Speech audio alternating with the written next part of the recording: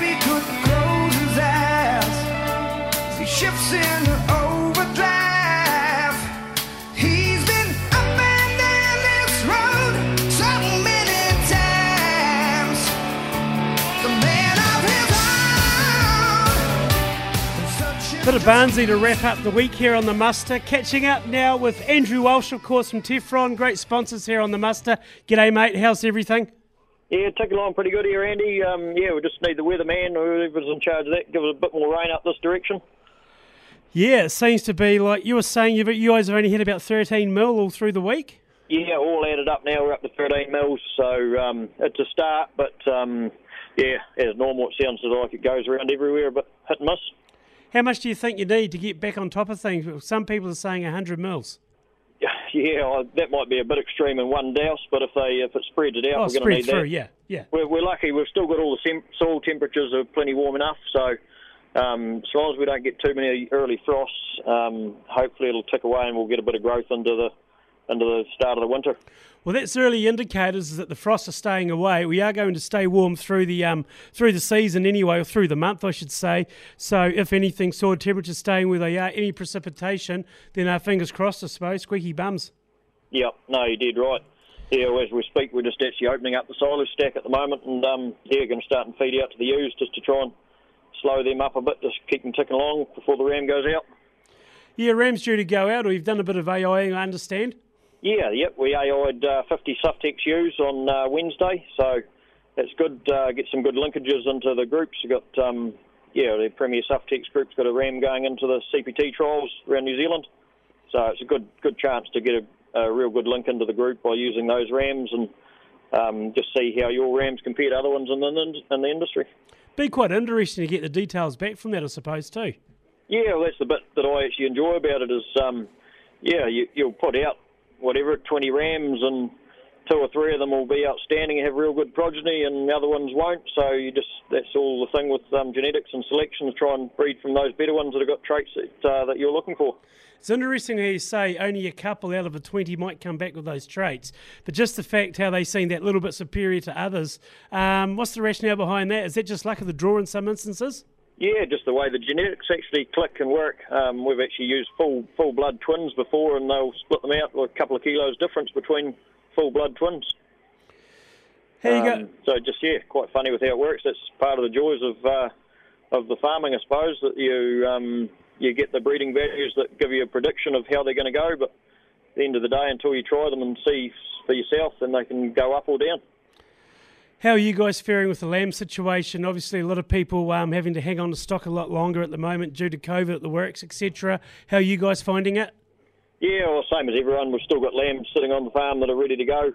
But, we would have liked to have had gone a long time ago, but that's just part of it. We sort of knew it was coming, so we made decisions and sold a couple of unit loads of store lambs earlier on.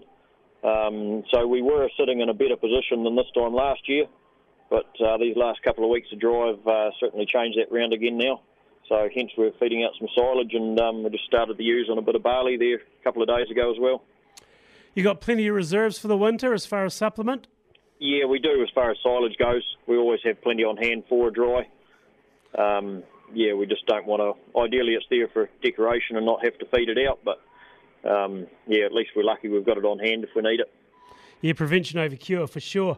As you look through the crop season, how's it gone for you guys? Everything came off and yielded okay?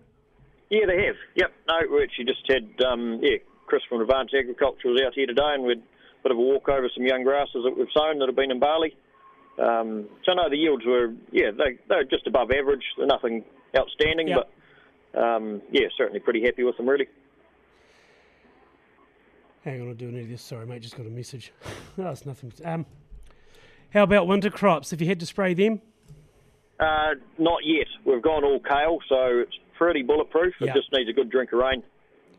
So the crops are actually... Well, that's the thing, isn't it? Everybody got the crops well established, and that was probably one of the saving graces. But like you say, just getting that bit of rain on there, and if you're just doing kale, well, like you say, it won't be too bad. Yeah. Once it gets up and gets that canopy closure over, like it can actually hold a wee bit of moisture underneath it. And it's got a deeper taproot with the kale too, so, not a taproot, but a thick mat of root there to help absorb a bit of moisture up. As far as the main rams going out, when's that happening, Snow? We're usually not until about the 15th or 17th of April, but I'm actually thinking with what feed we've got and the ewes are in really good nick, I might actually just sneak that forward sort of 5 days or a week this year. Just try and time it while the ewes are in good condition, because, we can see ourselves going to run out of feed in the next sort of 3 weeks if we don't get some decent growth. Yeah, they're not the only ones in that boat, mate. That's the thing. Everybody's in the same situation at the moment. But once again, thank you very much for your support here on the Muster Snow. We do appreciate it, of course. Teflon Rams, sponsor of the Long Range Forecast here on the Muster. Have a great weekend, mate. Thanks for chatting. No worries. Cheers, Andy. Laugh out loud with Ag Proud, 'cause life on the land can be a laughing matter. Brought to us by Beef and Lamb NZ. My dear wife, you will surely understand that I have certain needs that you being 57 years old can no longer satisfy. I'm very happy with you and I value you as a good wife. Therefore, after reading this letter, I hope that you will not wrongly interpret the fact that I will be spending the evening with my 18-year-old secretary at the hotel. Please don't be upset. I should be home before midnight. When the man came home late that night, he found the following letter on the dining room table. My dear husband, I received your letter and thank you for your honesty about my being 57 years old. I would like to take this opportunity to remind you that you are also 57 years old. As you know, I am a maths teacher at our local college. I would like to inform you that while you read this, I will be at the hotel also with Michael, one of my students, who is also the assistant tennis coach. He is young, virile, and like your secretary, is 18 years old. As a successful businessman who has an excellent knowledge of maths, you will understand that we are in the same situation, although with one small difference. 18 goes into 57 a lot more times than 57 goes into 18. Therefore, I will not be home until sometime tomorrow. My name's Andy Muir. This has been the Muster on Hokanui. Thanks to Peter's Genetics. Thank you very much for your company. Have a good weekend. Appreciate you listening. Have a great weekend, Southland. See you on Monday from 1 o'clock. Thanks to Peter's Genetics.